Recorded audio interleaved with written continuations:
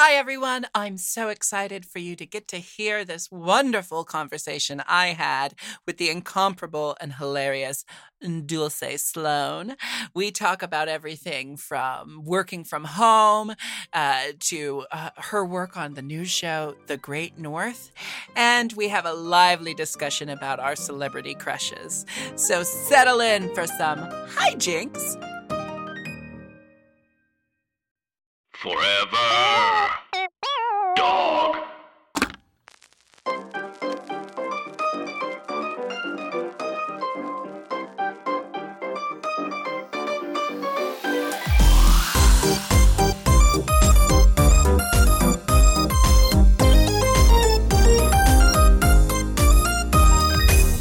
Hello, everyone. I'm Jinx Monsoon, and welcome to Hi Jinx, a podcast where I, an internationally tolerated drag superstar, get to interview compelling and fascinating people about how they became who they are and why they do what they do. Today, we are joined by comedian, Daily Show correspondent, and actor Dulce Sloan. Hi, Dulce. Hi, Jinx. Perfect. I did it. She did it. She did it. I would like to thank the Academy. I would like to thank everyone responsible for all the training that I received. Yeah. Thank you for coaching me. You know, there's those moments where you're just like, this is why I got in debt to my eyeballs going to art school so that I could sit in a drag closet and do podcasts for the rest of my life. Well, fun fact about me, I have an $85,000 theater degree and no student loans. Congratulations. That's why your parents pray. And it helps be black because my school figured out, oh, wait, if we bring these black girls, then we can get money. Bring them. So, yeah, I went to a women's college where all the black girls could sit at the same lunch table, but I ain't got no lunch. Look at God. Oh, so happy. I can't say that I got any special treatment in theater school for being queer because that's like, you know, it kind of goes hand in hand. That's like being black at a black college. Like even the straight guys were gay at theater school. They had to fit in. How are you doing? My listeners are going to get sick of hearing this, but you and I met at Clusterfest, and half my guests so far are people I met at Clusterfest. But hey, that's what networking is all about. Listen, we were working, we are out here. This means that we are just really doing the work, really putting in the time, really understanding the assignment, as the kids like to say. But absolutely. Yeah, I was so excited because I haven't watched RuPaul's Drag Race since season 1. When it was on Logo, when Drag Race was like in the back of cable, like the back of cable. Logo was like the back of cable, next to like the Africa channel, where it was like, what is on this network? You had to unlock many levels of cable before you got, like, it was the ultra, it never came standard, is what I'm trying to say. This was like the extended, like you were getting like Israeli TV shows by the time you got to where Logo was. Yes, absolutely. It's like, I don't know Russian, but I'll learn it because this show is riveting. We've just been slowly crawling our way from Logo closer and closer to like Comedy Central, you know? Well, now it's on VH1, but yeah, because we met at Clusterfest, and I met you, and I met Alaska, and I met Honey Mahogany, and I had met Manila Luzon because there was a stage. We were all the Spice World girls, yeah. Yes, the stage reading of Spice World, and I remember. It's funny because like when I met you, and I met Alaska, and I met Nita West at the Emmys, it was the same thing. It was like, you, ah! Like we're like neither one of us can function. Yes. Because we're so excited to meet the other one. That always blows my fucking mind because I am like unabashedly a fan of people. Like when I'm a fan of you, like especially the first time we meet, I'm going to just gush and gush and gush and get it all out of the way. And then like from that point on, maybe we can interact as human beings. But first I have to get all my like love and adoration out of the way. So when there's someone that I'm meeting and I'm going through that like, my world is shrinking and I'm about to meet this icon, but they're going through the same thing with me. I'm like, wait a second, that's impossible. Yeah, it's weird. Because like, I'm so excited to meet you. It's like, I'm excited to meet you. And neither one of us know how to act now. Yeah. It's like, because we're accustomed to like fans meeting us, right? So, you're like, okay, I'm meeting a fan mode. Hello, great. And they don't want to ask you for a picture. So you go, do you want a picture? Yeah. Do you want a picture? You have your rehearsed pre-approved moment that you've been through a million times. I have this problem. Sometimes I'll be in meet and greet mode, meeting fans, and then someone who's like a childhood friend will come up to me, or like, an old teacher or like a fellow colleague in the business. But I'm so much in meet and greet mode that they'll come up to me and be like, oh my gosh, I haven't seen you in 2 months. Did you ever like find your wallet that night? And I'm like, it's nice to see you. Hi. Did you enjoy the show? Fully in meet and greet robot mode. And your friends are like, what is wrong with you? Like, because you literally like shake it. You're like, you have to short circuit for a moment. I just go, like, okay. Yeah. So like that, especially like for me, like after shows, like doing stand-up shows, I'll have like, you're taking pictures with people, and then one of your friends is like, hey, you want to go to this bar? And you're like, I would love to. Sorry. Yeah, I'll see you in a second. And then you have to like switch back, but you don't. But it's like people. It's not like you're being fake. I think a lot of it is mitigating people's expectations. Yes. Because it's curating the experience. Yes. Because they quote unquote know you because they've seen you on TV or, listen to your podcast or follow you on the interwebs. So it's like they know you, but I'm like, hey man, you don't know me. Yeah. Also, some of the wildest fans are white women. They're very handsy. Very handsy. You're like, ma'am. Straight white women are wild. They're always touching you. You're like, yo, man. I don't know if it's just me. I think it might be drag queens as well. Oh, I literally, not to like sidetrack the conversation, but I have literally had drunk straight men stick a finger up my butt. What? And that sounds like such a hyperbole, but I'm not kidding. Like through my, it's not like they're penetrating anything. I'm wearing 4 pairs of tights and hip pads and stuff. I was asking, I'm like, this man's hands got past all of that? That's a strong my man. asshole is just so easy to get into. No, it's just that I've had guys, and it's like, I think they think they're being hilarious, but they'll like fully like, diddle me. Like there's nothing else to call it. And I don't know if it's alcohol. I don't know if it's because I'm a drag queen. That seems like something I'd want in life, but it happens. And I oftentimes grab them by the wrist and raise their hand above the crowd and say, this man just fingered me. As you should. As you should. You were totally justified in being like, excuse me. Hi. We've got a Weinstein in the building. We have a Weinstein. I just want everyone to be aware that this man is completely out of line and inappropriate. But yes. I don't even think I found it inappropriate at the time because I was also so much of the mindset of like, well, they expect this from a drag queen. It's part of the experience. It's only like in retrospect, I look back at it and I'm like, wow, that was really weird that people did that. Yeah. It's like all these drunk girls trying to motorboat me or like white people trying to touch my hair, which I've been motorboated way more times by women than I have by men. I'm like, I don't like this. As in, and they never ask. They're just like, no. I'm like, ma'am, I don't know your name. Not that I've known the name of every man who put his face on my titties, but I would like to know somebody's name before you try There's a certain amount of etiquette. There's a dance. There's a pas de deux that precedes motorboating. A pas de deux, yes. The pas de deux that happens.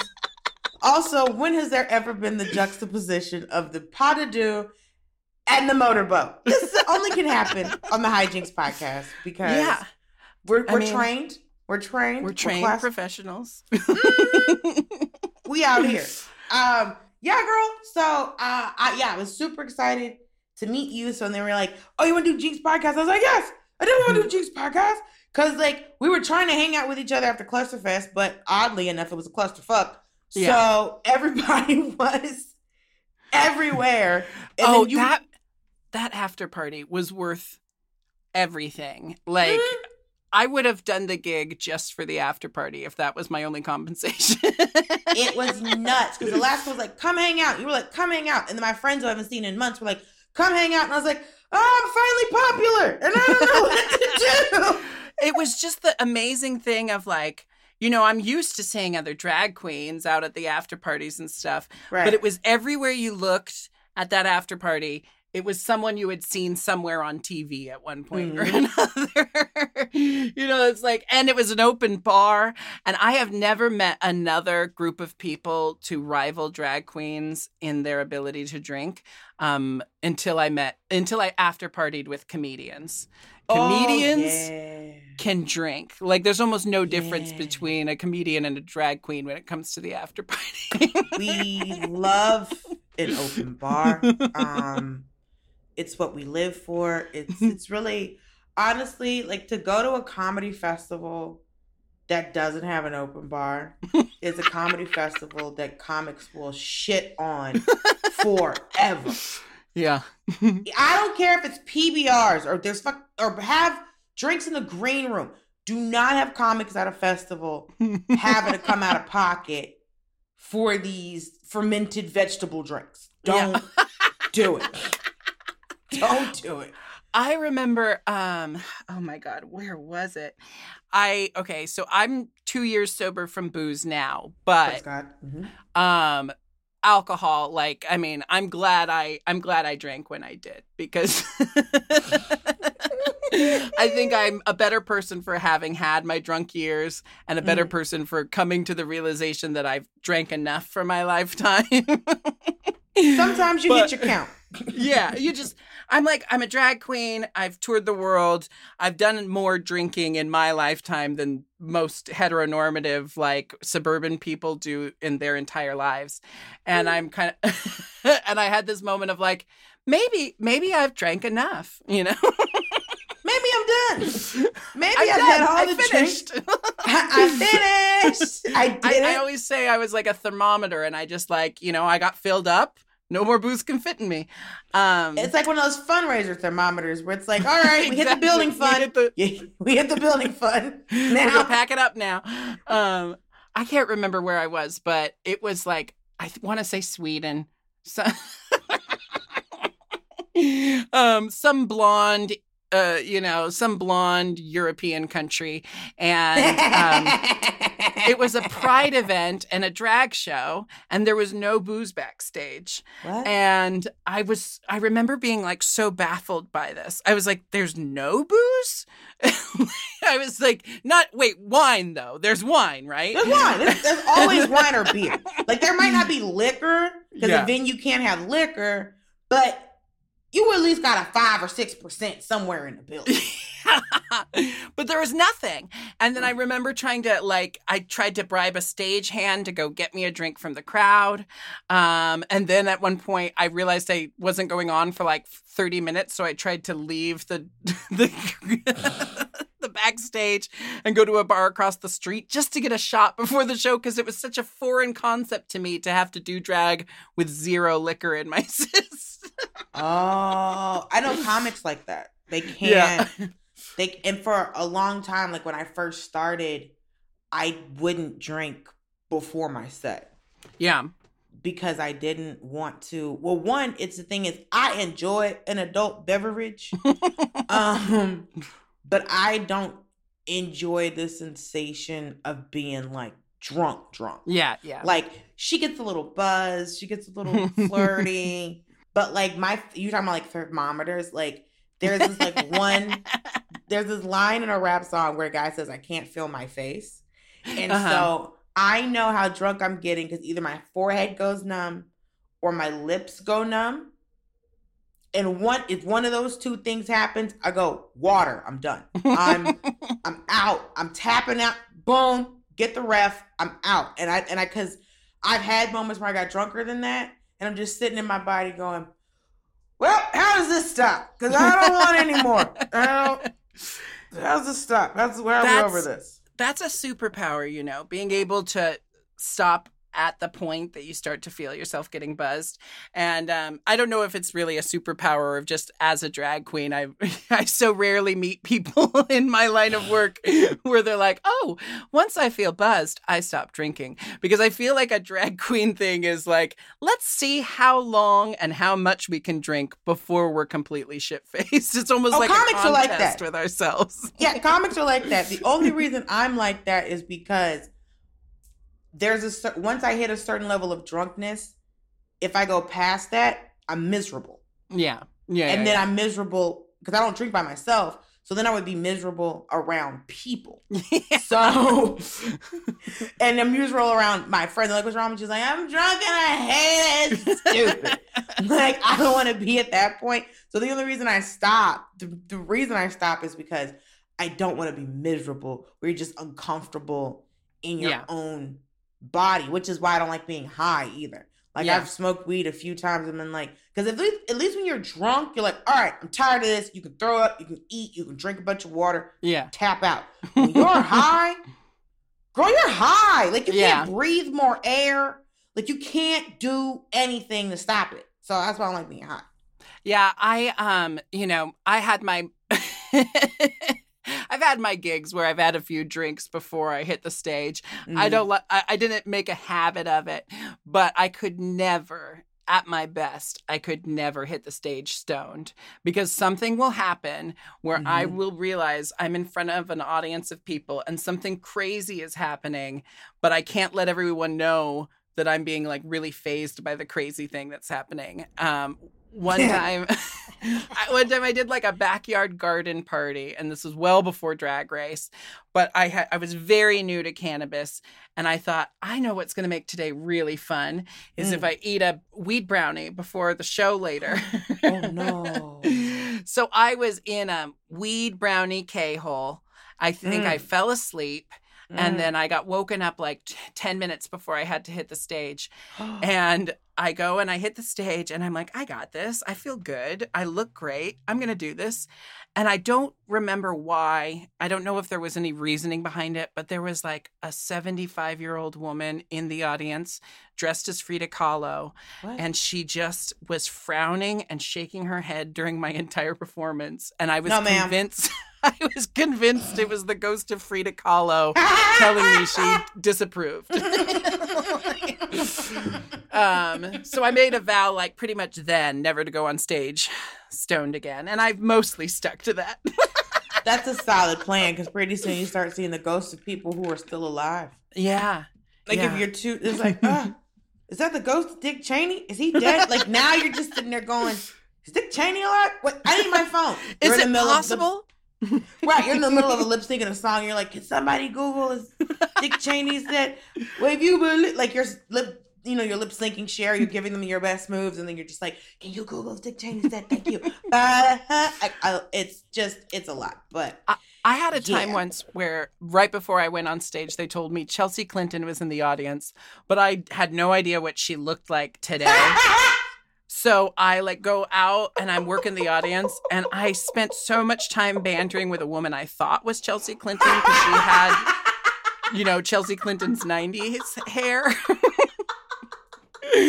And it turns out she was actually the straight-haired woman sitting like 2 chairs over. I forgot Chelsea Clinton used to have curly hair because, honestly, girl, just let your natural hair flow free. Shea Moisture works on everybody. No, it doesn't. Don't use our products, please.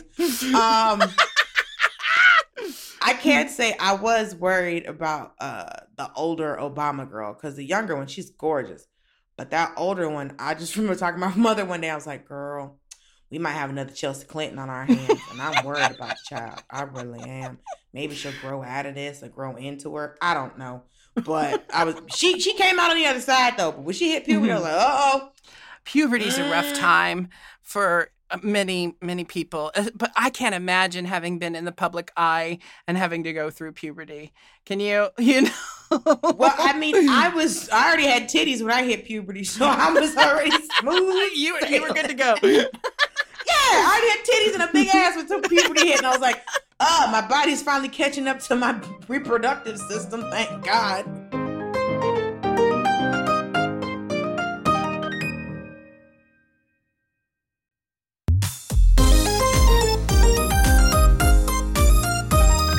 So you're originally from Florida. Would you consider Florida your home state, or are you an expat?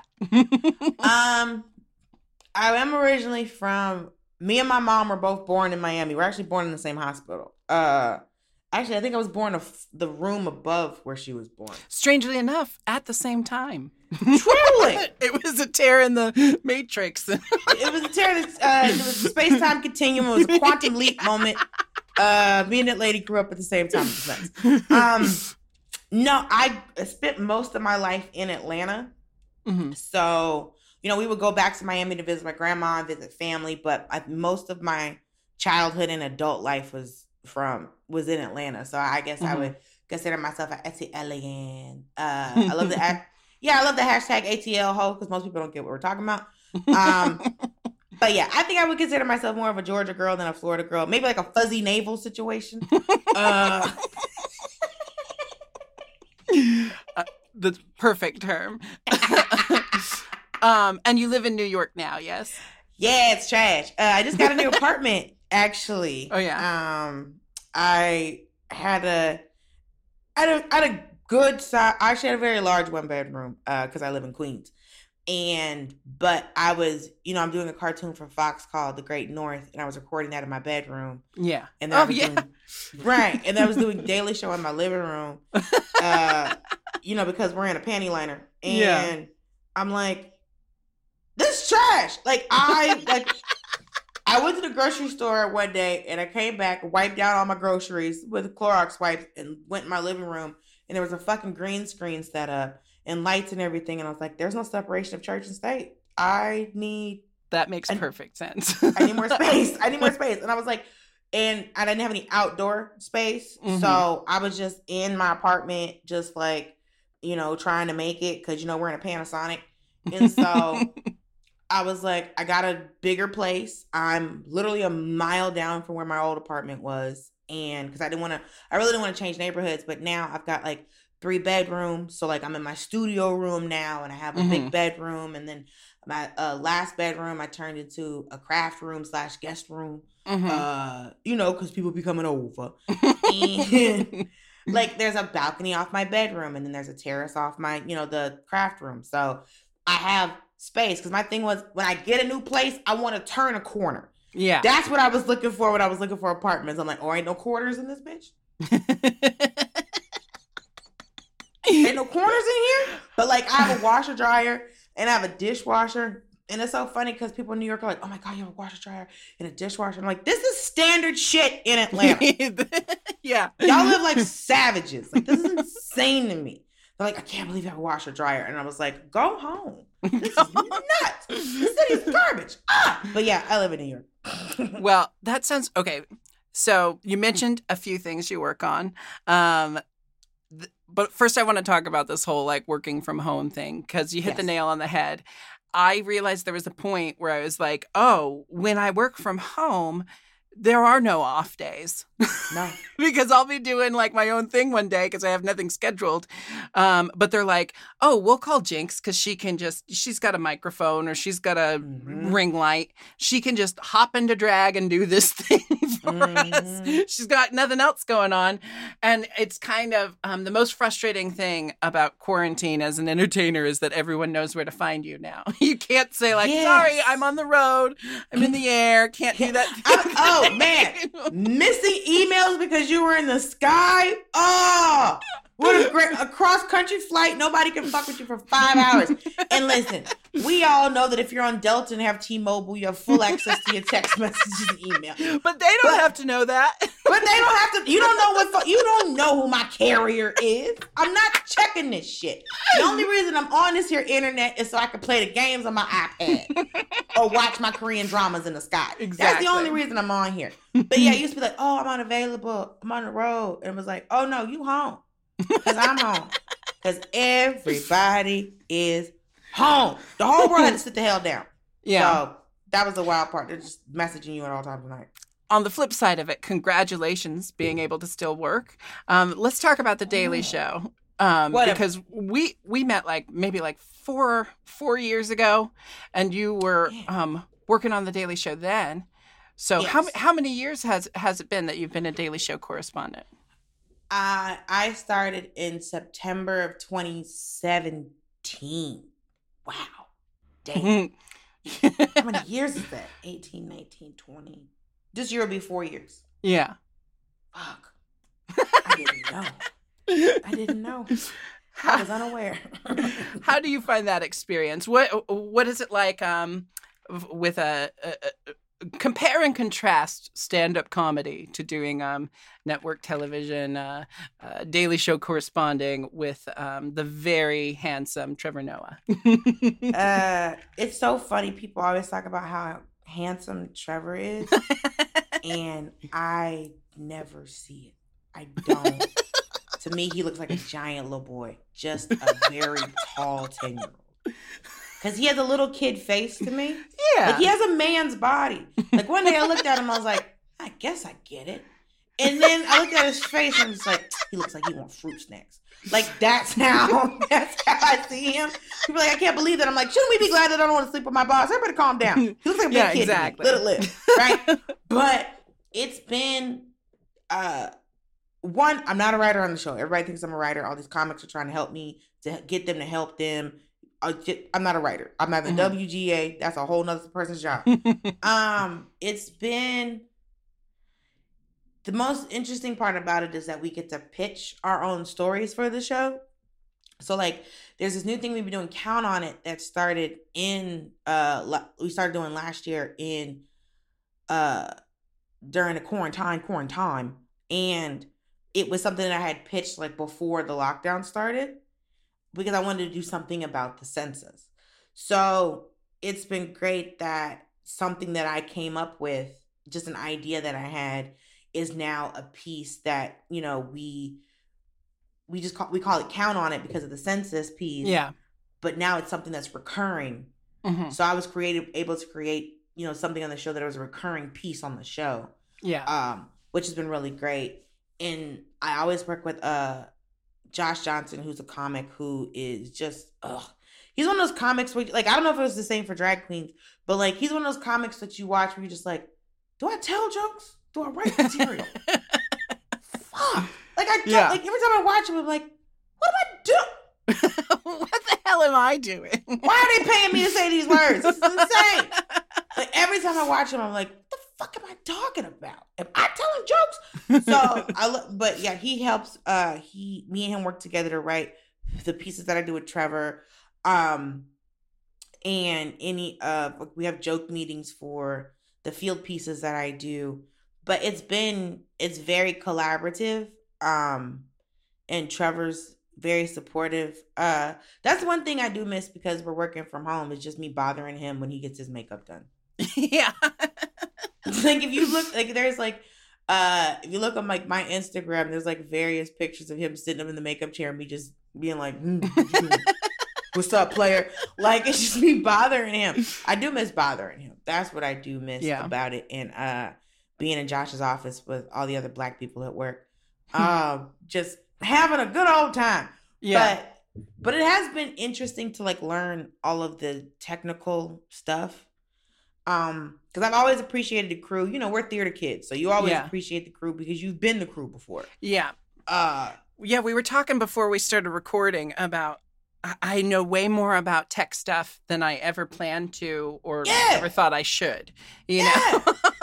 This ain't my job. I am talent. Like I told my manager one day, hey man, I'm talent, dog. I don't want to know I got a camera set up now that's got a teleprompter on it, and I had to figure out how to do the shit. I got an SSL board. I don't know what the letters even mean. Like, this is not what she went to school for. Like, she's a performer. You know, she's talented. This girl, I know too much. This is like, I've been like finding the balance. You know, first of all, my office is also my closet, so true. It's good for sound stuff because the fabrics absorb the radial sound, the atmosphere. You do sound great. Thank you. But yeah, there have been days where it's like I run late doing my makeup, so I'm literally balancing my laptop on my eyeshadow palettes before I start a live show, you know? Oh, I've got a box of grits that I'm trying to get into the union. That box of grits has worked so hard.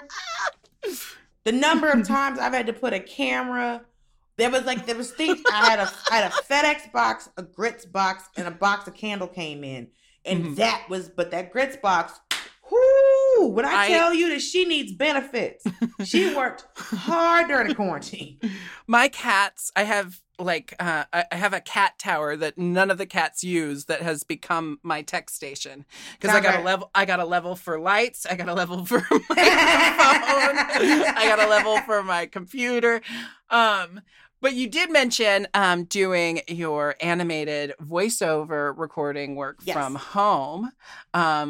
Okay, so that's one of those moments. You mentioned earlier, like, we would have joke meetings, and then you're talking about doing voiceover for animation from your bedroom. Is it moments like that where you're like, what is my job? Doesn't it feel like we're just playing make-believe sometimes? The thing that messed me up the most was I was home working. Yeah.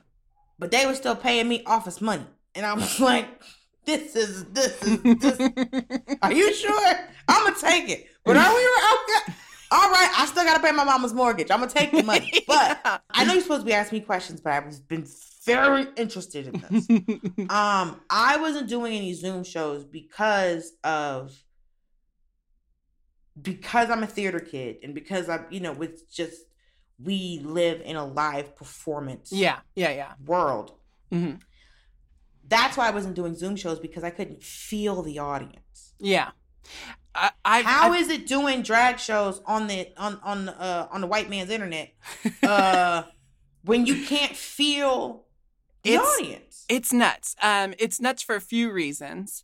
And I kind of like, the thing is, it's nuts, but I found a way to make it work for myself. And it's like, if I don't do this, how else am I going to stay connected with my audience and keep them like, how am I going to keep them engaged and make them feel taken care of in a sense, that sounds like holier than thou, but like I also want to make sure my audience stays entertained. And I did start to feel like, I owe this to them. They've come out to see my shows for a long time. I owe it to them to figure out the weirdness of performing for my computer, so that I can still give them something during this time, especially, since I was thinking about the people who had bought tickets to all my tours that got canceled. I want to still give them something. But that said, difficult as fuck, because you tell a joke and when you like write a joke, there's like, it's all about timing and the musicality of the joke, and you like, put all the pieces together and you're like, if I say it like this, I'm assured like maybe 10 seconds to 20 seconds of laughter to like reset for the next joke. And when you're performing for a computer, all that like years of experience and training goes out the window, because you tell your joke and there's just utter silence and you're like, and now how do I get to the next joke? Because normally there's like laughter here to pad the transition, And you ain't got nothing, not a thing, Nathan. And there were times when I would ask my roommates to watch the shows, and I would encourage them to laugh. But I live with a bunch of very shy, introverted people. And even the thought of people hearing their laughter on the Zoom call was too much for them. So they'd sit there going, And I'm like, please give me something. I need the sounds. I'm a vampire who is running on fumes right now. Give me your laughter. I need to consume it. I have been wondering, but some comics loved it. They thrived on it. And some of them, they would change it to where, because at one point everyone's like, okay, leave the sound on. So we can at least hear the audience. And then turn the cameras off. And they're like, but we can't see people. And they're like, okay, well, leave the cameras and the sound on. But the problem when you do that is it's still people at their own house. Yeah. So they're laughing, but now they're doing dishes, having a conversation. Now they on the phone. Yeah. So I don't know if we ever found a good equilibrium with that. I don't think it can be synthesized, but I think, I think we did the very, very best that we could. Both audiences and entertainers found a way to make it work. And also what I would say is, even though it felt awkward as hell, for me, the feedback has always been lovely. And I feel like people are like, they go into it knowing it's a Zoom show. It's not going to be the same as being live. So, they're being very gracious and they're being very loyal and supportive. That's great. There was only one time that I kind of noticed that the chat happening in one of the live shows I was doing was a chat about something having nothing to do with my show. And I was like, maybe this number gets cut next time I do this, 'cause I've clearly lost them. But so where would you perform at? Sorry to interview you on your podcast. No, I'm you're very fine. Interested in that. I would say, sometimes it was in front of my fireplace if I was doing a singing show. I did a couple more talky shows, similar to what we're doing right now, but with a video component. And I did those from my bed for a while. And my assistant, who also lives with me, is also my best friend. We were doing shows from my bedroom for about 2 weeks when he finally said, okay, we've got to do, you can't just be, you're literally in bed all day. You're not even going downstairs to do your shows anymore. Yeah. And I feel like I've catered to that, and I've got to step in and say, let's get you downstairs. At least downstairs. And that's when we worked on the office space. But it's all, I think everyone's just very patient with each other right now, because we all know we're trying our best to figure it out. So I would say, just like everything else, like we've been talking about, there have been good aspects to it and there have been bad aspects to it. And ultimately, I'm just ready to get back on stage. I'm not going to do it until it's absolutely right to do it. I'm not jumping the gun with that, but I am very much ready to get back to it. Yeah, I've been, let's just say that there were times I was doing shows, we probably shouldn't be doing shows. But outdoor shows started popping off, and they were still doing them well into when it was cold. Yeah. And at a certain point in December, and I was like, I think we got to stop. It's 20 some odd degrees out here. And you would see people outside. One club had heaters. And it's okay, there's heaters out here, but people are also out here in those emergency Dorito bag blankets. Just freezing. And I'm just like, this is not, she didn't come up for this. It was your hands would be cold. Yeah. And I'm like, and that's all you're thinking about.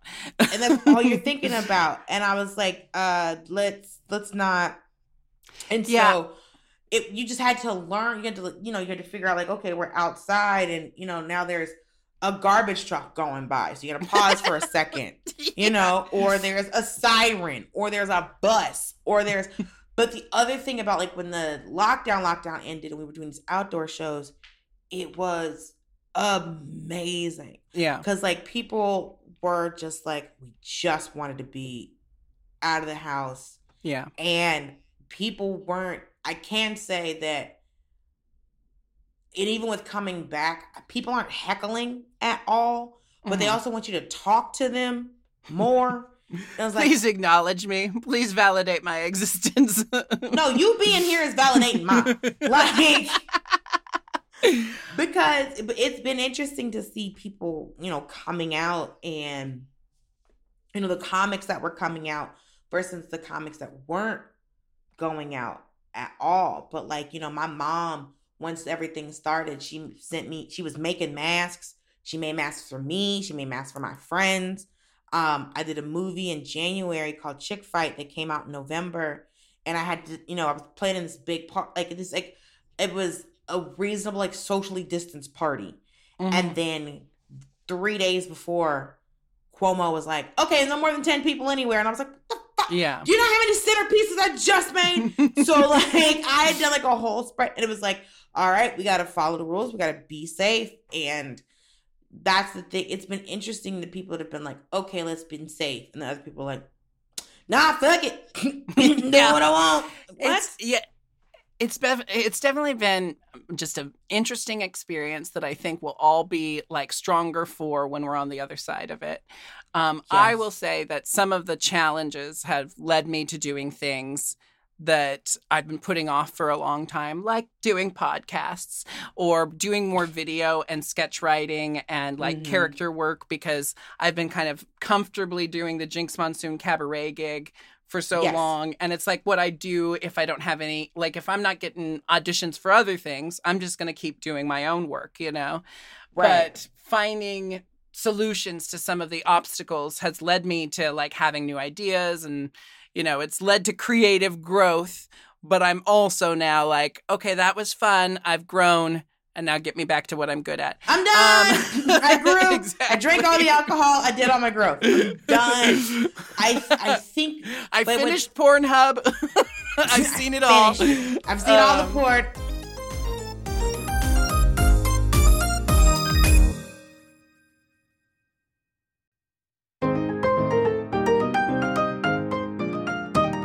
I am so interested in hearing about your experience being on the Great North, because I am an adult child. I pretty much only watch cartoons and shows about superpowers and magic. Right. I just love animated shows because I feel like the possibilities are endless. You can have Alanis Morissette coming from the clouds and being your spirit guide in the sky. It's been so cool doing that. It's weird to watch the show and hear my voice. Mm-hmm. That's the weirdest thing. It's because when the show first came out, one of my friends were texting me. You're like, yo, that's your voice. One of my friends didn't know I was on the show. Mm-hmm. It hit me up and are you on the show? Because I thought I heard you. And I was like, that's me. It's weird to hear your voice. It's weird to hear your voice and not see your face. Yeah. Which is one thing that has been interesting, but it's been great because, I got to give input on how the character looks. Mm-hmm. So, Wendy Molyneux, and her sister Lizzie, they created the show. Mm-hmm. And when we were, because, oh my God, I think I auditioned for the show in 2019, maybe. People don't realize how long it takes to get a TV show on the air. Animation especially. Yeah, especially it takes animation. forever. So they were showing me prototypes of the character, and I was like, just give her an afro. Yeah. And I was like, just do a squiggle. It's an afro. Draw a squiggle, put it somewhere near where her head is, and she's got an afro. And they're like, okay, let's see. And I did not know that that's how she looked until we had our first official table read. And I was in LA, and I get there, and not only does she have an afro, there's a flower in her hair. Mm-hmm. And my headshot, I have an afro with the flower in my hair. So they started kind of adapting the character to the voice actor. I guess yeah, because they didn't tell me. I just I didn't know what she was gonna look like. And then I got there and I sent a picture to my manager and my mom, and I was just they made her look like me. The other thing that I love is that I said to them, that was I was reading, we were recording one of the episodes for and I was like, oh, she's in bed. If she's in bed, she's got to have a head wrap on. She has to have her hair tied up. And they're like, we already got it. And I was like, come on. I was so excited to find out that they had her hair wrapped up, because that is as much as we love Scandal, every time I saw her in her bed and her hair was not tied up, I was like, what? And the cast of The Great North is just it's really an amazing assemblance of very talented, amazing people. Have you recorded the majority of it from your bedroom, or did you have any in-studio time with other cast members? We had in-studio time. So I've done a few, I've done a table read and record in LA, and me and Aparna live in New York. So when we would have, so a lot of times when I would record, it would be me and Aparna together in the studio. But the thing that's actually been interesting with Zoom is because we would do table reads. So it was everybody in LA, and then anyone who wasn't in LA would like call in. Yeah. But with Zoom, we're all on, like for a table read. We're usually all on. So and then they gave us like the Zoom backgrounds where we have like our character's name, and whenever we have like a guest star, it'll have like their name above it. So it's kind of cool with Zoom for the table reads is because we get to see everybody in the table reads, as opposed to me just, I would literally be at Daily Show on my office phone reading my lines off my computer, and then be like, all right, guys, and be like, bye. And then I'm back at work. So that's been the coolest thing is like, I hope even when like the world comes back, like when we do the table reads, I kind of hope we still stay on Zoom because then we can see everybody. Because I'm married to Will on the show, and he is the sweetest man. And Nick Offerman's very funny, and it's just been really great. And I've always loved Aparna stand up. My so first really great introduction to Aparna Nancherla, was Z-Way's show Baited. And Aparna is so funny on that. And I mean, they're both hysterical. The show's amazing. And it was one of those moments that once I saw her once, now I see her everywhere. Yes. And then when I realized it was her voice, because the voice was so familiar, she plays a young white boy in the show. Moon. Yeah, she plays Moon. But her voice is perfect for him. Absolutely perfect. And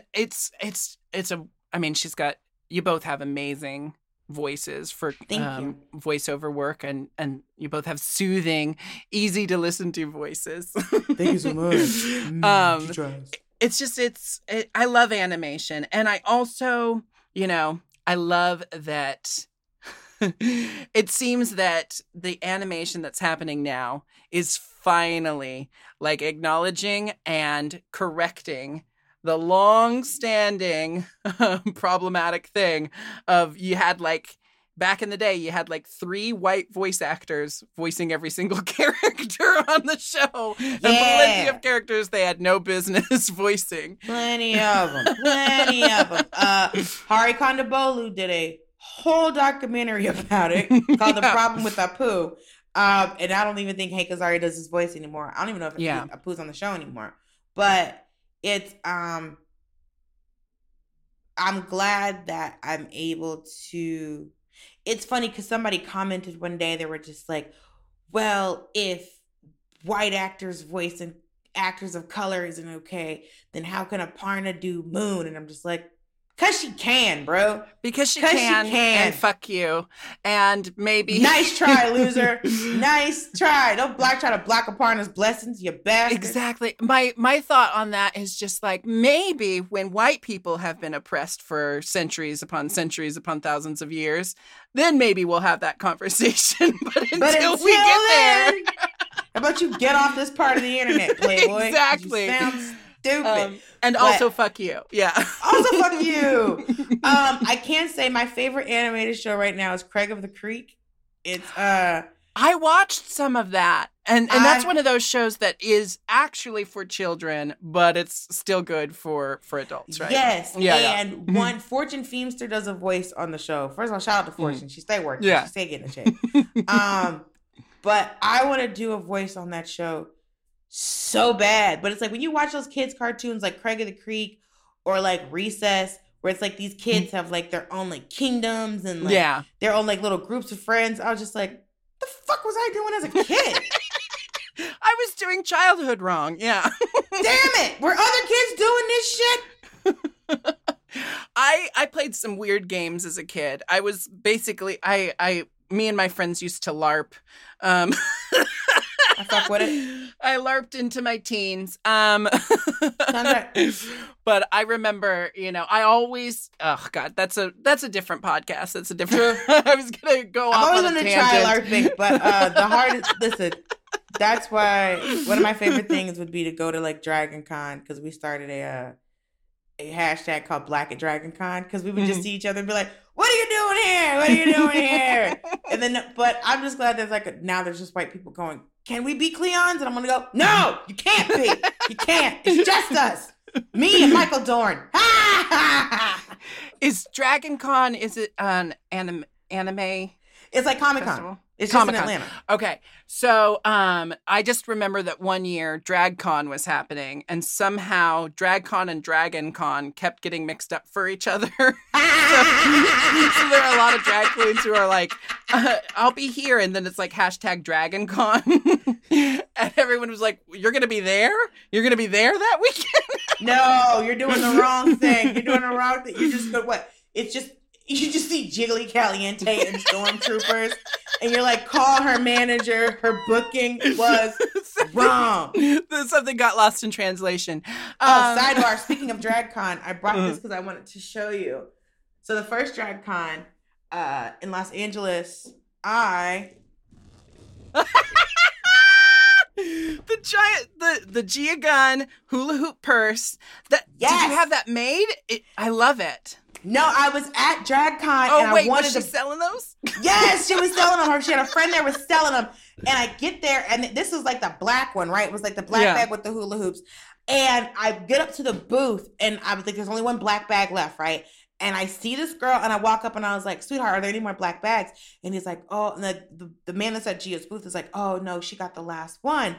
But I see her on her phone holding her card. And I was like, And I was like, what's going on with her card? And she was like, he goes, girl, she's having a little bit of issue. She's like, he didn't want to say it. I just went, my card's not going to get declined. And he went, sorry, girl. And then got the bag. I was like, here you go. But then he couldn't find the card swiper. And I was like, come on, Jesus. So I bought that bag right in front of that damn girl. And I straight up said, my card not going to get declined. Come on. Come up off this bag. And so Gia Gunn sees us with the bag as we're walking through. Mm-hmm. She has a whole line of people stop to take autographs with her. She stops her line, and then me and two guys that I was there with, I would call them friends, but that would be a lie. Gia does a full photo shoot with us and the person. She gave me an autograph picture. It was, and I just moved, so I don't know where the picture is, but it's a full-on thing, and it was absolutely ridiculous. And I met all the queens, because this was before it was on VH1, so it wasn't surrounded by annoying-ass kids. But, yes, I did show you my... Yeah, I love that purse. I love that story for you. And I love that DragCon has become, it's almost like, it's funny because I see big time celebrities at DragCon walking around not being recognized at all because there's enough drag queens around to distract everyone from the fact that Marcia Gay Harden is just walking around the convention center. Just trying to see oh my God, it's am I famous enough to not have to stand in a line to talk to Latrice Royale? And it's no, you're not. No, it's unless Cher walks in the building, everyone stands in a line. Remember the first DragCon, RuPaul was surrounded by curtains. And if you did not pay for the meet and greet, you couldn't get a glimpse of RuPaul. And I was like, you know what, bitch, run it. And then Tyra Sanchez had a booth. We had to pay $20 to take a picture with her. And I had done this cute, I had a leopard print bra, lace print shirt, leopard print pants, little leopard and black patent leather shoe. And then I had a long ponytail, and I had a little leopard print illusion face. Mm-hmm. Tyra Sanchez comes walking through, and I was like, can I get a picture with you? And she's like, And I was like, girl. And she's like, okay, hurry up. And when I tell you, I was out back smoking cigarettes with Ginger Minge. Mm-hmm. Then I was hanging out with Willem. I'm talking to Jay. I met every single drag queen that day. I'm so serious. I was you had your punch card. You checked them all off. You had your bingo. And then what was it? April. Oh, what's her name? Carry-On. April Carry-On. Yes. So I didn't want to say it wrong. So April Carry-On was staying with my homegirl because my homegirl's roommate makes clothes for April Carry-On. So April Carry-On was at the house. So when I get to DragCon, April Carry-On's got this whole line, and she looks at me, she goes, and I walk around the corner, I'm like, hey girl, she goes, Perra! I was like, Perra! And so again, her whole line stops, and people are looking at me just shooting daggers, and I'm just like, I mean, she didn't call you Perra, girl, so that's why you gotta wait in this line. Bye! Like, I was in my best life at DragCon. So, and then the next time I went at the Javits Center, now I was on VH1, I was like, who are these fucking kids? I can't talk to nobody. And then I just saw Bob the drag queen sitting there looking like a mall Santa, because it was just like, okay, like just taking pictures of people like, and I was like, this is not how drag queen should be treated. I mean, I just never thought I'd see the day. I really never thought I'd see the day. The first time I went, I didn't have a booth or anything. I went and I was like, I'm just going to go have fun and walk around. I didn't know that was impossible because I just never thought I'd see the day that drag queens would have this level of fandemonium, you know? When you get your start, like, in dive bars, it seems impossible that there would be a day that there would be a convention devoted to drag. But, you know, thank you, everyone, for making this possible.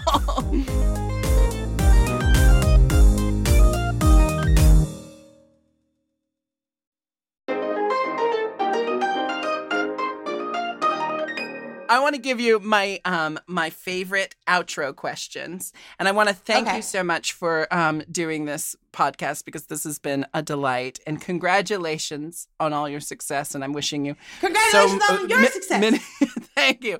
I'm wishing you many, many more years of just everything that you're doing, because I just love it all.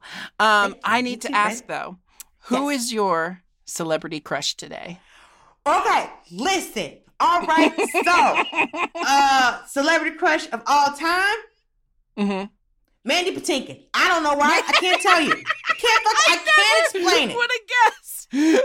Nobody would have. Listen, if they ever come up with a time machine, this is what I'm going back in time to do. I'm banging a Harry Met Sally Billy Crystal, a Willy Wonka Gene Wilder.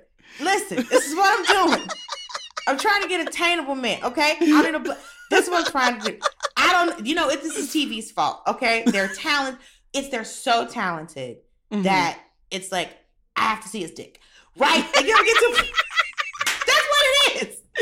Yeah, I mean, there are times where I want to say it's because they're talented, but I get my obsessions with people, and it has, there are times where it has nothing to, I try to justify my crush on them, but it's really just a guilty pleasure. Like I know I'm not the only one who has like a big Pete Davidson crush, but my roommates, give me a hard time about it. And I'm always like, but he's so good to his mom and he's so funny. And they're like, no, it's just that you like tall, scrawny guys because you think they have a big dick. Yeah, listen, I know Pete Davidson. I'm okay. I don't want none. I'm glad to hear that, like, you compartmentalize your relationships so you're not, like, lusting after your coworkers. I know I've slept with comics before. That's all I'm saying. I'm just saying. Not that one. That was, like, my crushes of all time. My true crush is Tyler Lepley. Yes, very sexy. He was on P-Valley. He played Diamond. And I want to give him kids. This should be, like, I want his offspring to enter the world through me. Like, that's what.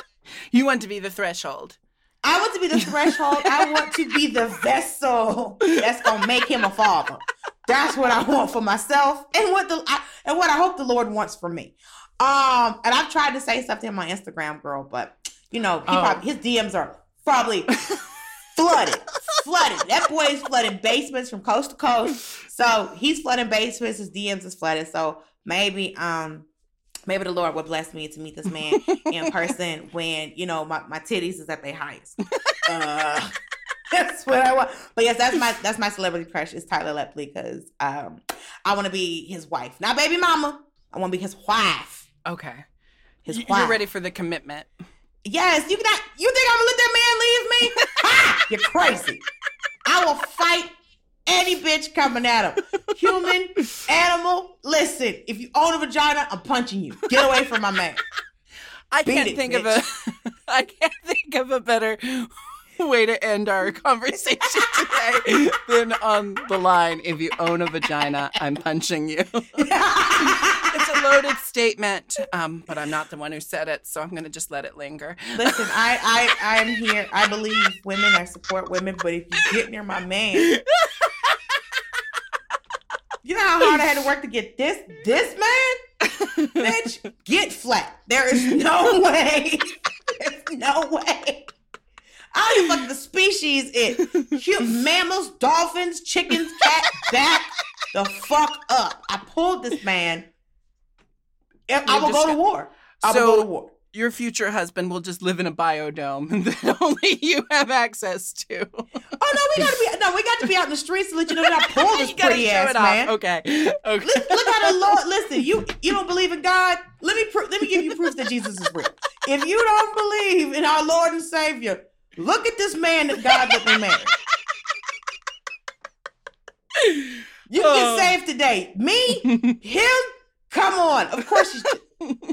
What? This is only a miracle from God on high that I pulled. Tyler Lepley, Google him, Google me, and if I pull this man, that's sainthood. For something, whoever marries us, there's sainthood. the evidence for divine intervention.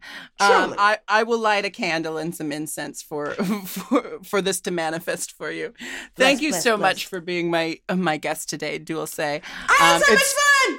I had so much fun too, and it's so nice reconnecting with you since I have such blurry memories of that after party.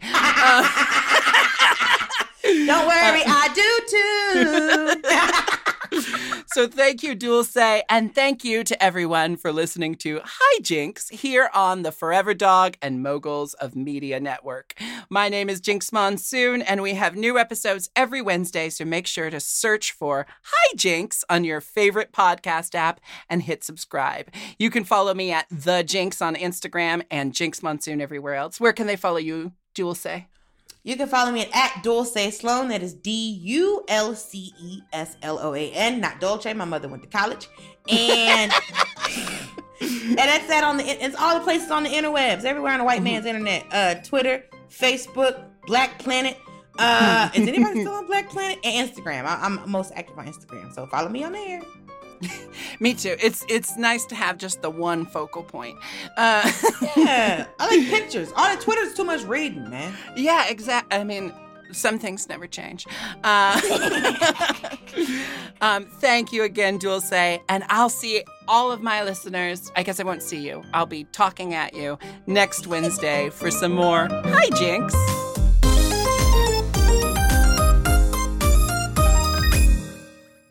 Forever Dog. To listen to Hijinks ad-free and one day early, sign up for Forever Dog Plus at foreverdogpodcasts.com/plus. Make sure to follow at Forever Dog Team and at Mom Podcasts on social, and rate and review Hijinks 5 stars on Apple Podcasts, Spotify, Stitcher, or wherever you get your podcasts. Hijinks is produced by Forever Dog and Moguls of Media, aka Mom, hosted by me, Jinx Monsoon, produced by Big Dipper, editing and sound design by Will Pitts, executive produced by Willem Belli, Alaska Thunderfuck, Brett Boehm, Joe Cilio, and Alex Ramsey.